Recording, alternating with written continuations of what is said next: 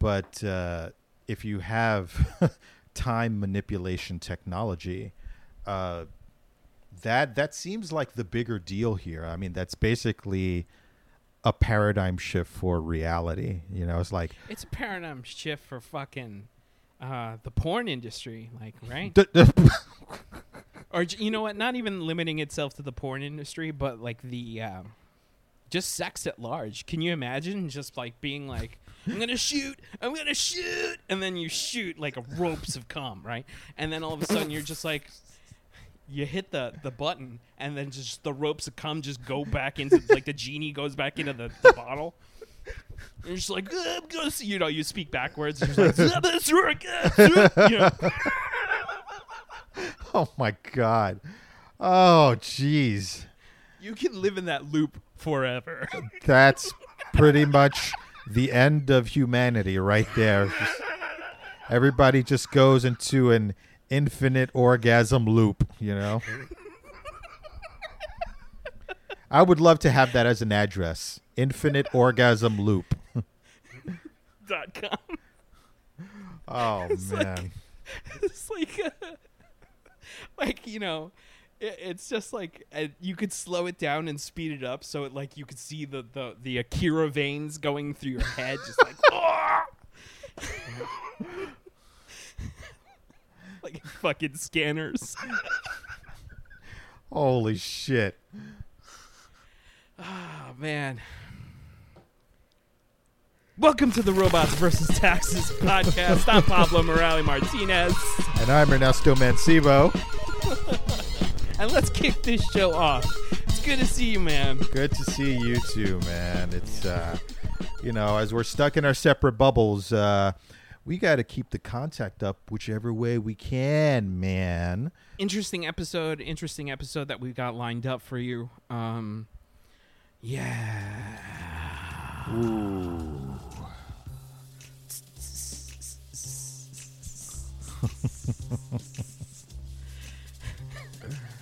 So, E-Man. What's up, E-Man? It's You down with Club Silencio, man? ooh. Silencio. This is gonna be so weird, listeners. For our movie matchup, we watched Mulholland Drive versus Gozu. Yes. There. This is going to be a weird episode because there's not a lick of sense to be made in either film. These films weren't made for you to be like, oh, you know, there's an A, B, and then an A structure, and this was the point. I don't think these films were made for any particular point. It's just like, here's a whole bunch of imagery, things happen, and interpret. Yes, agreed. But there is an answer to each of them. Both movies are kind of puzzles, and that's kind of what made me very excited for you to watch, because you, Ernesto, for those who are listening, Ernesto walked in fresh with both of these movies. Yep. He's seen a couple of Takashi Miike movies. He saw a couple episodes of Twin Peaks and wasn't wowed. Well, listen, that's not fair to say. I'm just going to say that, and I'm going to be completely raw here. In regards to the storytelling style, it was interesting. It was just so white. Like they were out somewhere in the cold, and like everybody's house had wood paneling, and it was just very so Midwestern. Yeah. Yeah. But the thing about that is, the thing I love about David Lynch is that he takes the weird suburban white concept of Americana, mm-hmm. and he flips it on its head until you're like, what the fuck is this? What? It's like it becomes this grotesque nightmare world, and which is something that I heavily enjoy, and which was orchestrated really well in Mulholland Drive.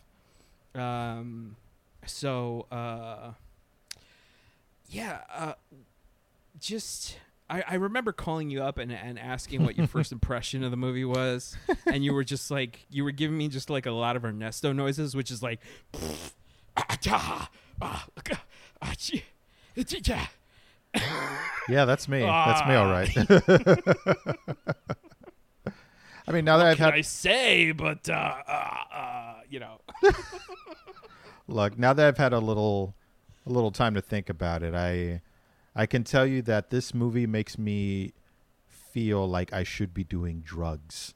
That's how out there it was. I'm just like, this is what drugs are like. Yeah, agreed.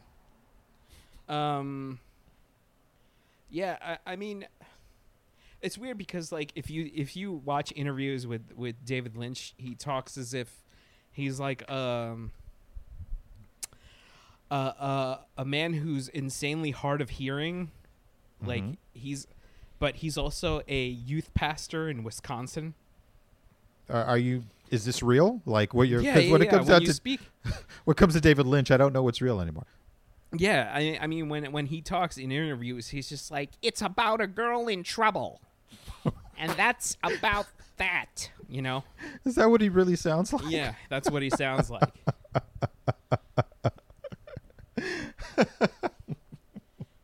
I wanted to put a lot in there. There was a lot of America. He sounds like fucking, you know, an old senile version of Ned Flanders. Like it's very, very neighborino kind of the speech patterns going on there. Oh, wow. Which makes it kind of like doubly interesting with the fact that he cranks out these movies that you're just like, what the fuck is going on here? Why am I scared? You know? He must have been the weird kid growing up. He's just like, oh, that Lynch boy, he's okay, but he's so quiet, and he just stares at street lamps all the time. And he listens to like the creepiest old school rockabilly, like you know, the one of the songs in the movie Mulholland Drive is like this whole like it's called 16 Reasons Why I Love You, where it's like dun da da da da da. Oh yes, and I'm just like, oh my god, that's creepy. Why is that creepy? That's so creepy. It's the movement of the film that really because everybody doesn't speak with a normal timbre or anything like that. It's very. That's one thing I can appreciate about his work. Every single second is deliberate. There's nothing that seems like it's throwaway or just out of place. It's like from whatever's out of focus in the background, you feel like that was a conscious choice. When did it dawn on you that it was like, oh, this is intentional? Like, where you were just like, because I know for a fact that you must have been like kind of thrown off by like the character of Betty played by Naomi Watts, where she like arrives in California and she's like, oh wow, amazing, and then everybody's friendly to her and she's like, I can't wait to get to my apartment. Won't that be the day? You know, it's just like, what the fuck is going on here? When she showed up, I was just like, oh, okay, she's kind of us. Sort of just walking into this film blind, like, hey, let's see a movie, and the movie's like, no, the movie's watching you. You know, it's like, it's like, okay, all right. Just a quick side note: the tension in this movie and in general with Stephen Lynch's work. David Lynch. Sorry, wrong Lynch. I'm thinking about the comic singer. Sorry, and one of the creators of Sifl and Ollie, by the way. Yes. So David Lynch, there was something that felt really familiar about it, and I finally pinned it down. There is the tension in his work is very reminiscent of the dinner theater experience called Sleep No More, which I've told you about in the past.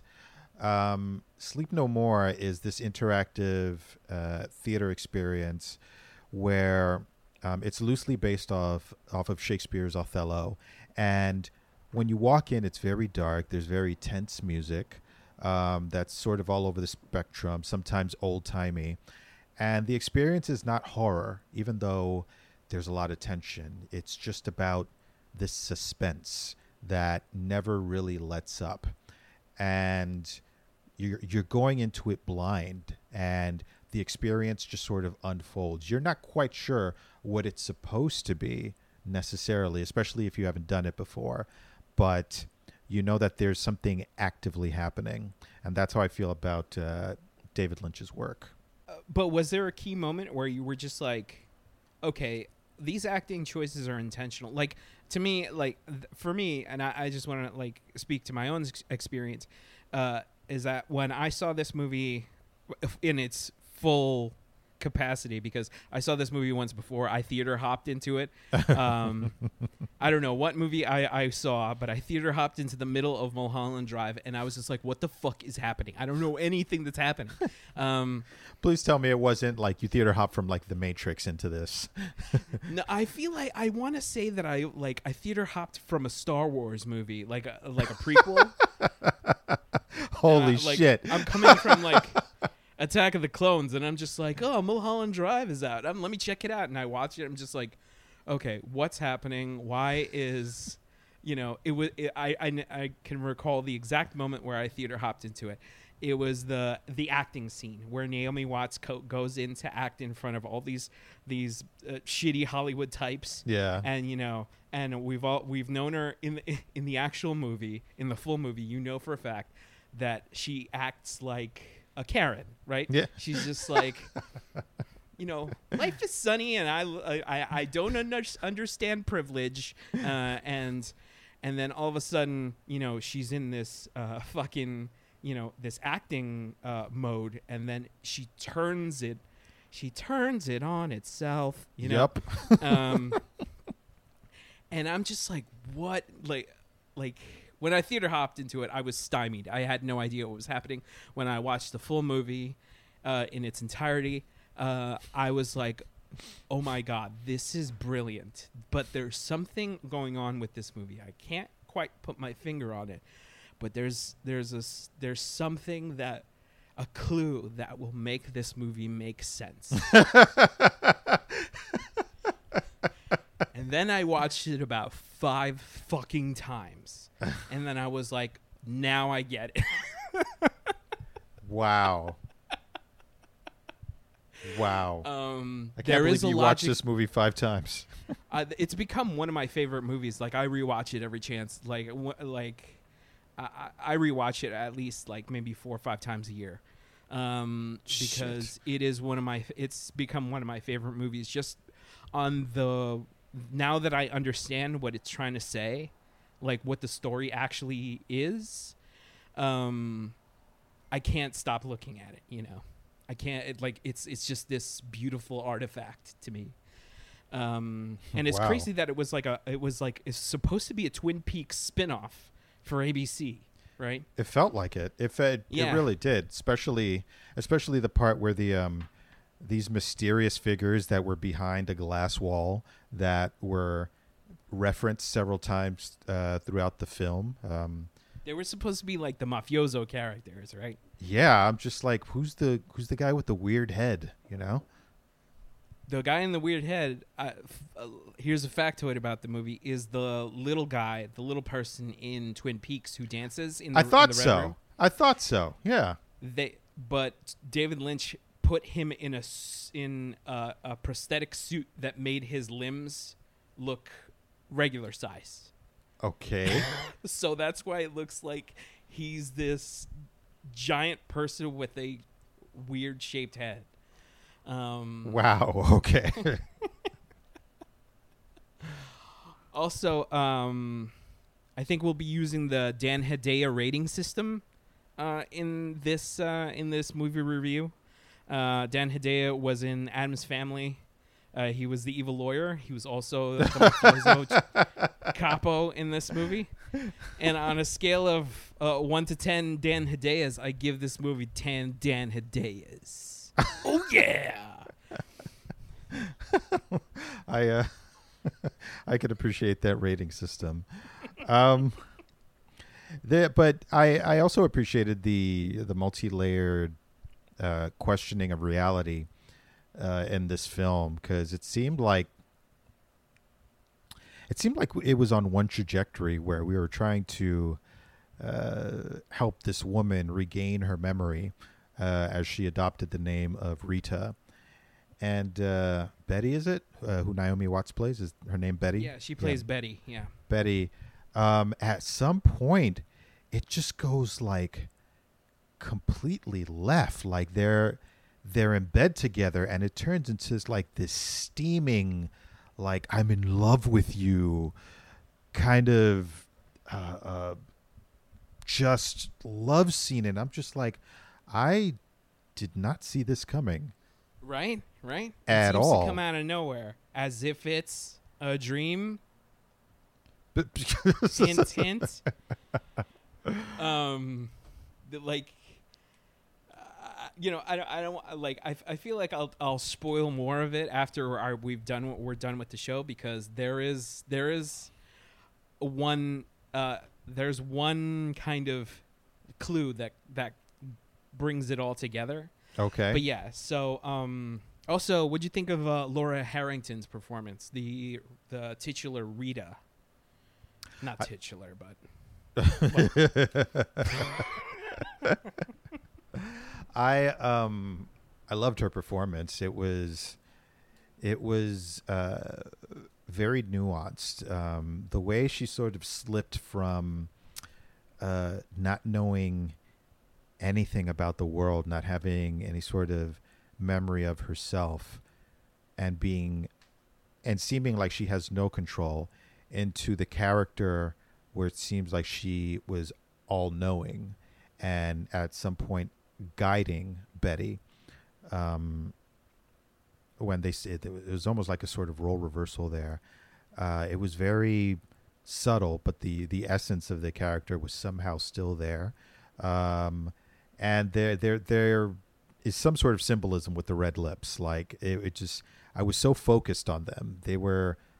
It's like they were a character in and of themselves. It's hard to explain. Yeah. Well, I feel like because she's shot so classically, like she's shot like old school Hollywood. Yes. That I feel like he intentionally made the red lipstick pop and feel more dreamlike. The point in the movie where they find the box, like this blue box, in they come back from Club Silencio. Silencio. To which I was just like, Madre mia, no quiero ir a Club Silencio, but where, everything is pre-recorded, really weird performance art. Yeah. Really like Barnum and Bailey Circus, if they were like, you know what, we already have your money, right? So they come back to the apartment, Naomi Watts and Laura Harrington. Not Harrington, Laura Herring. She pulls out a blue box from her purse. She opens it with this blue key, and then the movie changes completely. Yeah. That was a freaky visual. Yeah, and then people are calling each other by the wrong name. Betty is now known as Diane. Yeah. And then creepy old people come and take Naomi Watts away. End of movie. Wow. That blue box revelation, like, first of all, when the character of Rita opens it up, I was just like, something really horrific is going to happen, and I was very scared. And then really, okay. I was just like, this is going to be something horrible is about to happen. And she just sort of like disappears into the box, and the box drops on the floor. And the way they shot this was really brilliant, because it's just a whoosh and she's gone and everything changes. Like, I really appreciated that. And later, when they animated the two old people sort of walking out of the box, it gave me very like deep Akira vibes.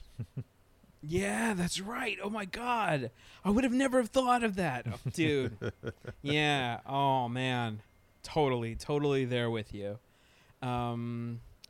Also, two things that I wanted to notice. Hey, J.J. Abrams is in this. This movie predicted J.J. Abrams by like 5 years. Is it really? No. It's Justin Theroux. Oh. But he looks exactly like J.J. Abrams. You're right.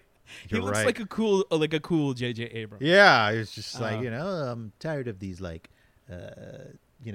cool little films. I think I'll just make some Cloverfield movies or something. I don't know. And then Billy Ray Cyrus as the pool guy. I was just like, is that Billy Ray? Holy shit. I was like, I know you from the fucking achy breaky thing. You were a thing at one point, right? You gave birth to Miley Cyrus. Gozu style. Wait till we get into that. Yeah. Would you mind if we just hit pause for a second? Sure. Yeah. Like, don't stop the recording. Just pause it. Okay.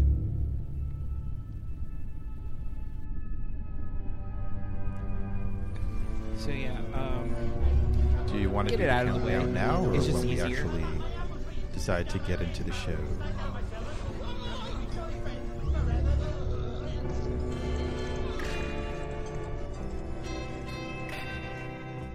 Cool. Yeah, and you're back with the Dan Hedaya podcast. All Dan Hedaya all the time, only on Radio Free Brooklyn. I'm sure there's an audience for that somewhere, I know. Die-hard Hedaya heads. Hedaya heads. I will see all you Hedaya heads at HedayaCon this December. To all the listeners out there, have you ever miserably masturbated while smacking your genitalia? Then this movie, Mulholland Drive, is the movie for you. Oh my God. You didn't have to call out, sad masturbation like that. That wow. was like the saddest masturbation scene. Naomi Watts just sadly masturbating and looking up at her ceiling. Just like angrily smacking her friggin' pussy lips. That was something else. I was just like, I'm sure this has happened at some point, but like, how sad do you have to be like, oh God, I miss her so much. I'm gonna rub one out, Yeah, just like it sends your dick to therapy. Oh, jeez. And the choice of her looking up at her ceiling while she was doing that, and it going in and out of focus, like, that was very interesting. And again, deliberate. Every single second of this film is deliberate. Yeah. Final thoughts? Do you have any final thoughts on Mulholland Drive? I'm obviously not mature enough for this movie because I still don't know what the fuck I looked at. All I know is that it all came back around at the end when the dude from the diner was staring at Naomi Watts from across the way, the one who fainted after seeing a soot-covered homeless person near the beginning of the film, which was nightmare fuel, by the way. Yes, that was a fucking jump scare. I'm just not like, I'm half paying attention to the film, and I have like my phone in my hand, and when that happened, I was just like, oh shit, The movie's like, take me serious, and it's like, okay, all right, I'm okay, I'm good. Like, I'm just gonna turn on these lights over here.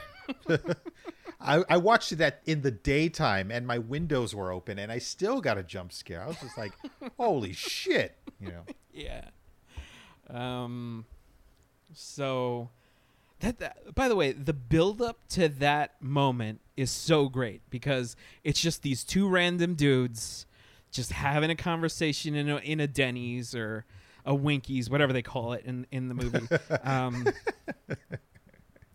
And they go out and they're talking about the one guy with the giant eyebrows. Amazing dude, amazing performance, that guy.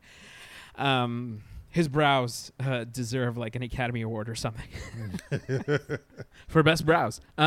So he goes, he's describing this nightmare, and then they go to the back of this diner, and then they see this apparition, right? This demon, if you will. And I just love the tension that because it's so like random and like kind of just spooky because it's daytime. Like it's daytime in the movie, and he's describing this scene, and it's kind of like when somebody's telling you a scary story, you're just like, this is not going to scare me at all. And the more they talk, you're just like, okay, I'm just going to turn on these lights and I'm going to just like wear these Pampers just in case like I shit myself. And it totally, and now that you pointed out, like that's what also got me. I mean, I was watching this during the daytime, and it was daytime in the film, and you're not expecting any sort of like surprise like this, even though the whole thing from the giddy up was tense, and then boom, they get you. The only other time I can't even imagine a scene being similar to that, where they just catch you out of nowhere, was in the first Insidious movie, when Darth Maul first peeks out from behind the other person's head. Yeah.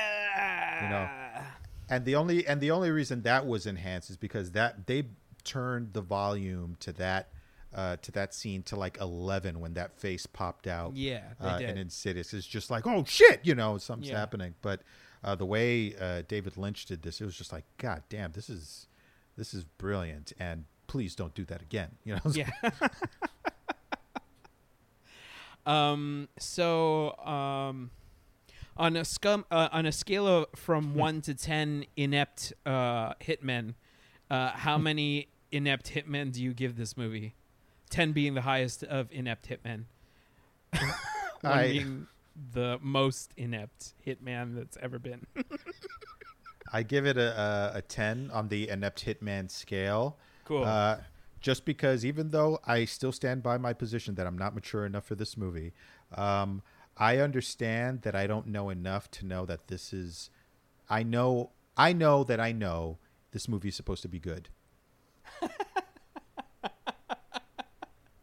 It's like the way you described it just reminded me of Homer Simpson when he's up late at night watching Twin Peaks.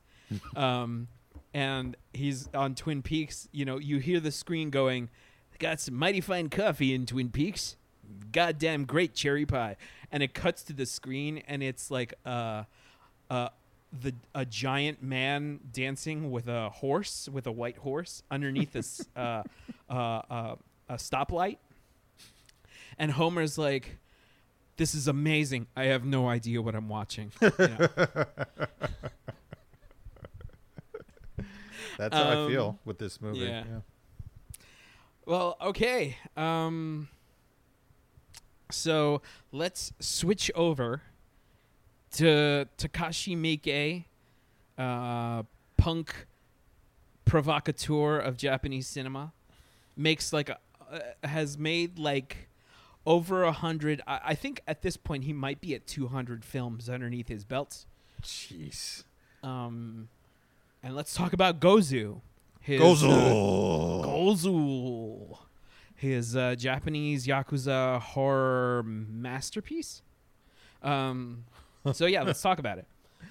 Oh, man. From the giddy up, he just hits you with mood. Just, some Yakuza guys, made men sitting around watching a video. Now, I watched this via Amazon Prime, but I wasn't sure whether it was my internet connection or whether the sound at the beginning of the movie was supposed to be difficult.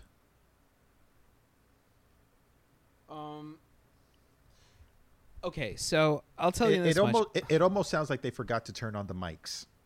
Yes, I feel like the movie is it's a because Takashi Miike makes 100 movies. You know, he pumps out at least like 20 movies a year, right? He just like keeps churning them out. How is that possible? I have no idea. I don't know what bet he lost. I don't know how deep his gambling debts go. How many OnlyFans he's a part of. But that dude is like the Nicolas Cage of filmmaking. He's just like, I'm just gonna do whatever lands on my plate. I'm gonna do a family film. I'm gonna do a Yakuza film. I'm gonna do a crazy sex film. You know, and some of them are great, and some of them are just fucking weird. And I think Gozu strikes right in the middle of it. The movie was made on a shoestring budget. It was shot on DV camera because the movie itself, I'm just like, why does it look? It still looks kind of shitty. Like I could see like the digital lines, right, of old DV cameras, right? Yes. And but it's still amazingly shot. Like I loved it. I still loved it. The more time progresses, if I can just insert this. Yes, we live in an age of, you know, HD and 4K and amazing visuals, super sharp. But the more we get into that, the more I appreciate the old school look of, you know, DV cam and film and stuff that is just not quite clear. Something analog. I don't know. I appreciate it more and more. Yeah, because there's something very muddy about the way this movie looks. Mm-hmm. Which is weird because it's both muddy and glossy at the same time. I don't know what what kind of digital video cameras that we're using, or like it looks both shitty and great at the same time. So, and I think they didn't get a lot of the sound right. So the sound mixing is very low. Mm-hmm. To me, like I felt it on my screen too. I was just like, sometimes they'd be talking and I'd have to turn up the volume. I'm just like, what the fuck? Yeah. So I just amount that to just the limitations of the budget. Because I think what he was just like, the sound's coming in a little shitty. Who gives a shit? Let's just put this one out. I think it's good. And then he puts it out. And then he's like on to his next 5 projects. He's like, I got to be at my other 2 films in an hour. Like we have to wrap this up, you know. Like he's like, hurry up. We're not even supposed to be using this editing studio. They're like, you didn't pay the guy? No. Well, let's just wrap it up, you know. You know, he crawls out the window. He's just like, just throw the film canisters down to me. But yeah, so Gozu. I just imagine when they throw down the canisters to him, he starts running off into the distance, yelling his own name. He's like, Takashi Miike!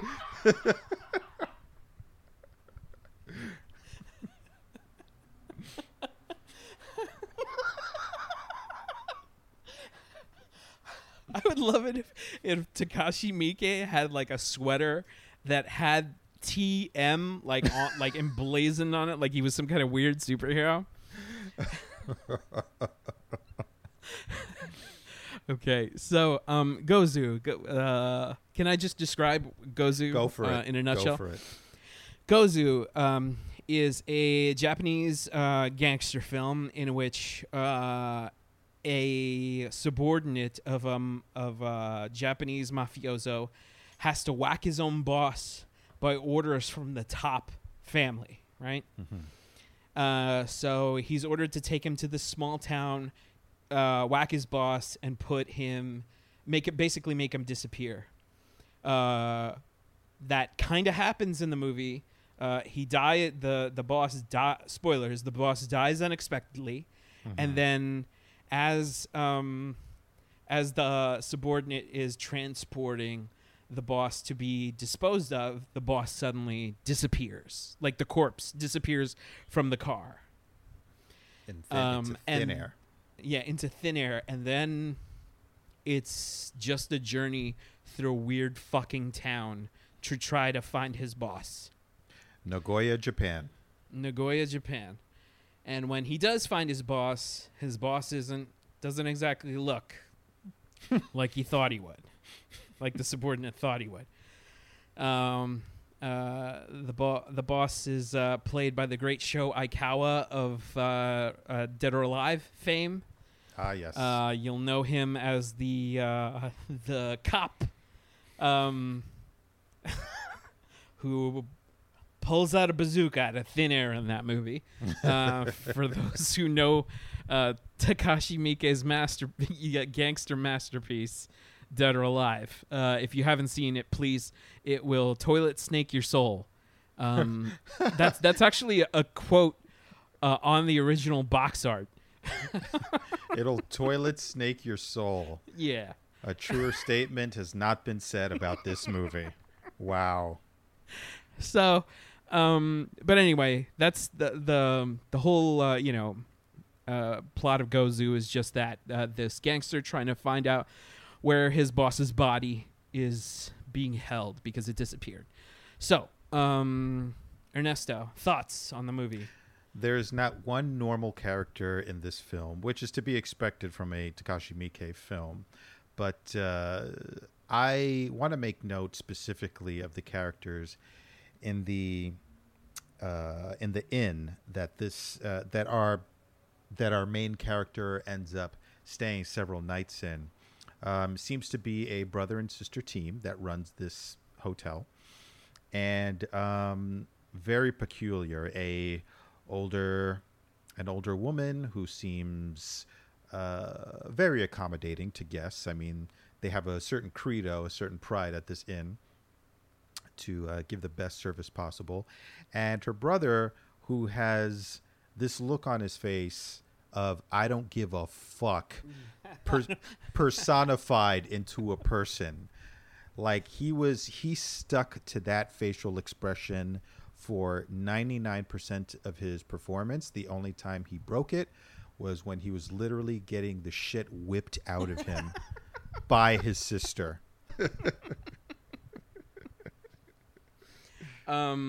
So I found this movie like it's my second time rewatching this movie. Okay. And it still has this. It still gave me this uneasy feeling, like I can only make the analogy that it feels like I'm talking to somebody who's a really close talker. Have you ever had that where they're just like talking to you and they're getting like progressively closer? And they're making like these really weird, like they're telling you this story about this weird sex thing that happens to them. And you're just like, I would give anything to get out of this conversation.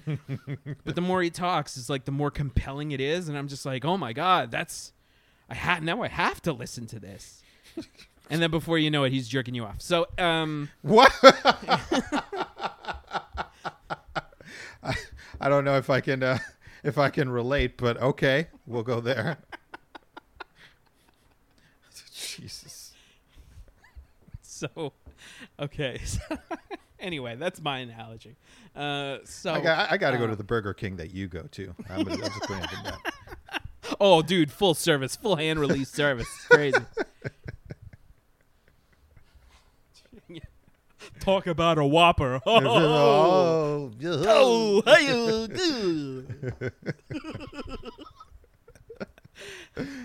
But yeah, so I can understand the feeling that this movie gives you. Like, I think you coined it really well. It's like a close talker.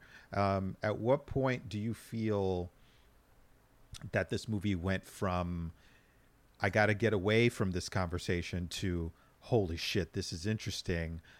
Tell me the rest. Okay. One thing pulled me in like right off the bat. It's like when they're taking that trip to the town where the boss is unsuspectingly going to get whacked, right? Mm-hmm. The boss is talking about. He's bringing up the subordinate. The subordinate's name is Minami. He's talking about Minami's Johnson. His dick or his rod or his Johnson, I forget. And then he's like, "Did you have that circumcision?" To regular everyday locker room talk. You know, just how's your circumcision doing? Oh, can I see that dick? Come on, buddy. You win a game, you win a couple of baseball games, and you guys are sharing beers, and he's just like, "How's that circumcision doing? Huh? Good. Let me see it." It was one of the cut lines from The Room. So it was. So how's your sex life? Yeah, it did feel like that. And then what was funny about that scene was that the boss has crotchless panties on hand, and he's like, "Hey, your girlfriend, give her these. They're designer crotchless panties." And Minami's like, "Oh, thanks. Oh, I'm totally gonna give these to her." There wasn't a single question of why do you have these? Where did you how, what these come sized. What if I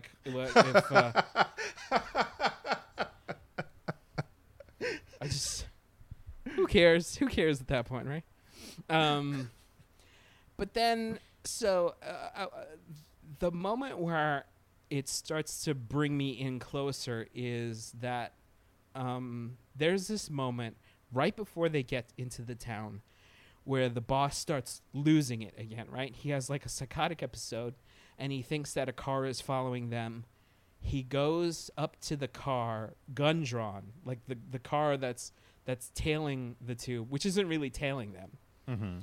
He raises a gun to the car behind them. He stops that car.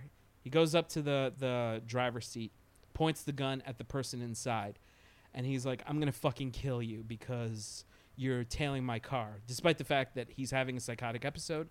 Mm-hmm. When it cuts to the person in the car, it is one of the most weirdest images it's unsettling.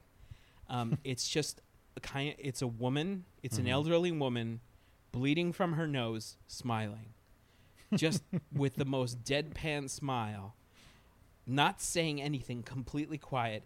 And then when Minami tackles the boss to try to get the lady to run drive away, the car drives backwards in a zigzag pattern. It's like it was so weird. And I'm just like, what the fuck is wrong with this movie? What the fuck is wrong with this movie? I'm both mystified, and then they go to this restaurant. Trans people are serving Minami as he's like listening to this conversation, this bizarre conversation of this guy on this phone who's just it's a payphone, but it's one of those payphones that you buy on the internet that is like, you can have inside your store, and you put quarters in the top, and it looks like a rotary phone. Right. So he's making this phone call, and he's listening. No, I'm sorry. Minami is listening to this phone call of this weird guy just going, "It was hot yesterday. Yeah.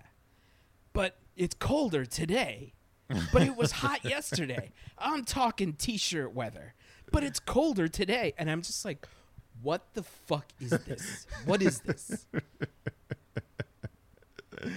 And it just goes on and on and on and on. Even when there's dialogue in the foreground, you can still hear it in the background. This guy is insistent on distinguishing the difference in temperature between yesterday and today. And he's fully committed to it. I mean, it's not throwaway at all. He's just like, no. Like, he's making a point here. Whatever you're missing, this guy has a point to make. Yes. He's got a mission in life to tell you that it was hot yesterday, but today, specifically, it's colder. Anyway, so that happens. Minami has no choice but to stay at a hotel when he finds his liaison, his gangster liaison in the town that's supposed to help him with the hit, which is this guy named Nose, which is written like nose. Right. So I kept in my head I keep referring to him as Nose, but the dude has this giant white spot on his face, and it's like this crackly skin condition. Yeah. That is disgusting because they keep zooming in on it, and he keeps scratching. Oh. And it flakes off like. Yeah, it flakes off like paint. I'm pretty sure that's a real thing. Yeah. So the movie at this point, like, Minami is staying at this weird hotel because he doesn't know what to do because his boss's body is missing. And the brother-sister duo that run this hotel. Mm-hmm. Well, the sister is really into Minami and keeps offering him breast milk. This movie, if there's a movie where you want to see a woman just squirting gallons upon gallon of breast milk, this is your fetish. You found the fetish stops here. You've hit the jackpots, my friend. Yeah, if that's this is it. If this is your fix for human dairy. Minami's got the best, like, get the fuck out of my face kind of reactions to everything. Like, every time he encounters something fucking weird, he's just like, this isn't normal. This, like, he's like us. He's basically like an analog for the audience. And a lot of weird shit happens in this hotel. Turns out his boss is actually alive, and he's kind of chasing her around his phantom, right? Like, the boss is always one step away from him. Like, he's staying at the same hotel. He's just staying upstairs. His boss is leaving notes for him. And Minami's just walking around this town with this really funny, like, this drawing of his boss. Like, have you seen this man? And it's basically, it's a pencil drawing of his boss, and it's practically a stick figure. It's so nondescript. It's just like, this could be anybody. Anybody wearing shades. And then everybody he meets is like, yeah, I seen that guy. He was just here a few hours ago, you know. And finally he comes upon a garage, right? After all this weirdness, he gets visited by a guy with a cow head, which Gozu means cow head, or bull head, whichever way it's translated. But it's supposed to be this kind of weird spirit. So he meets his boss, and his boss is actually, it's this woman he meets at this chop shop. Mm-hmm. So this woman who Minami rescues, claiming to be the boss, when they have sex, something goes awry. Awry. Yeah. Awry, like, slipping out in the middle of the action. That's awry, Yeah, that's awry. Accidental anal. That's awry. That's awry. Yeah, agreed. But what happens in this movie, if you're still with us, is that he complains that her pussy's too tight and getting tighter, and I'm just like, oh, what the fuck? And he drags her into another room by his dick, and she's still got her legs wrapped around him. And when he finally pulls out, there's a hand there. Like a full-grown adult hand coming out of her genitalia. And she proceeds to give birth to a full-grown Yakuza. It's the slimiest fucking thing you've ever fucking seen. Yeah. So there is just like Mulholland Drive, there's a hidden message in this movie. And I think I'm going to go into spoilers. Do you mind if I go for it? If I say basically what it is? The whole movie is it's a gay love story. It's about a Yakuza who's coming to terms with the fact that he's attracted to his boss. Still fighting with it, goes on this really weird journey through kind of an analog for his own mind. His own fucked up mind, and then finally he comes out the other side and realizes that his boss has both feminine qualities and masculine qualities. So it's kind of like it plays with genders a lot. Huh. And that's what the ending is supposed to signify. And he's like, now he can live with it because he's not so much attracted to, like, he sees both genders and no genders together. Wow. Which is really progressive, like, that's the way I took it. That's incredibly smart for a movie that had a drooling cow head in it. And the ghost of a cross-dressing Japanese waiter pooping. Oh, God, that was... that was insane. So, yeah, how many Dan Hideos do you give Gozu?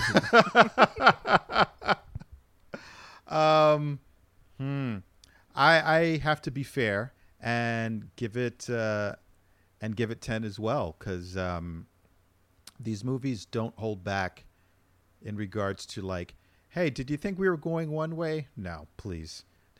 Don't insult us. You can have your 3-act structure like a pussy, or you could be a fucking man and take whatever it is we give you. The mystery box, you know.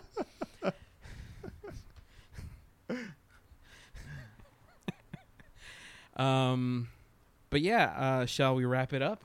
Yes. Yeah, I think this is the most that we can do. Just before we close out, I just want to, remind everybody, please donate to, if you're in New York City, donate to bailoutnyc.com to help the bail fund for the people protesting against police brutality. Also, donate to the George Floyd Memorial Fund, the Breonna Taylor Memorial Fund, and I Run with Ahmaud.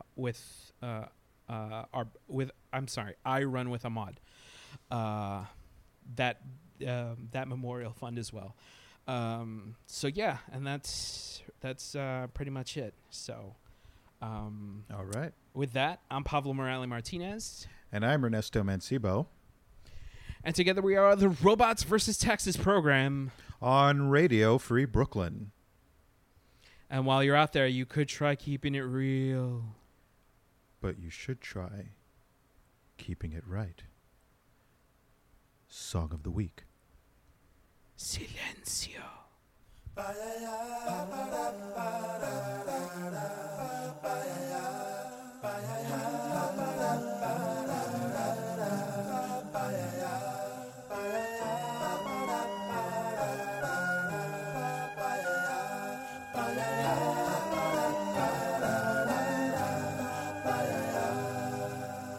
There used to be a graying tower alone on the sea. You became the light on the dark side of me.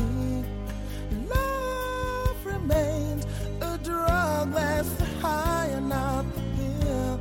But did you know that when it snows, my eyes become alive and the light that you shine can't be seen? I compare you to a kiss from a rose on the grave. Ooh, the more I get of you, the stranger it feels, yeah. And now that your rose is in bloom, a light hits the gloom on the grave.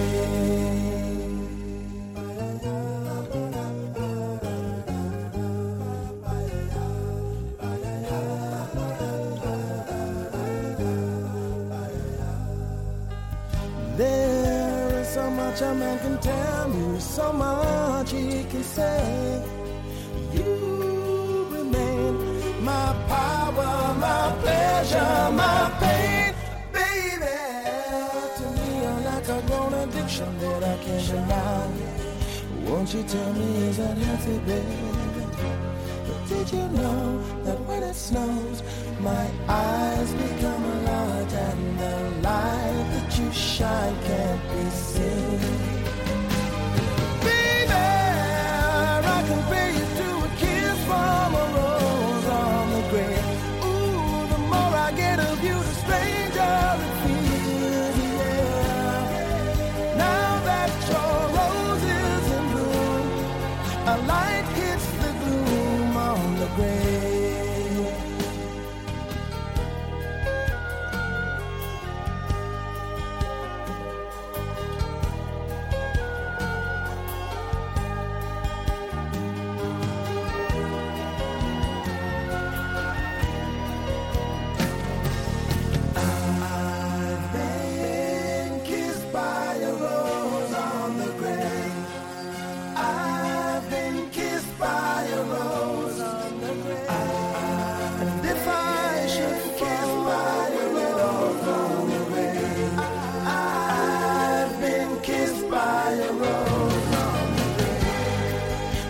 So much a man can tell me, so much he can say. You remain my power, my pleasure, my pain. To me, you're like a grown addiction that I can't deny. Now won't you tell me, is that healthy, baby? But did you know that when it snows, my eyes become large and the light that you shine can't be seen?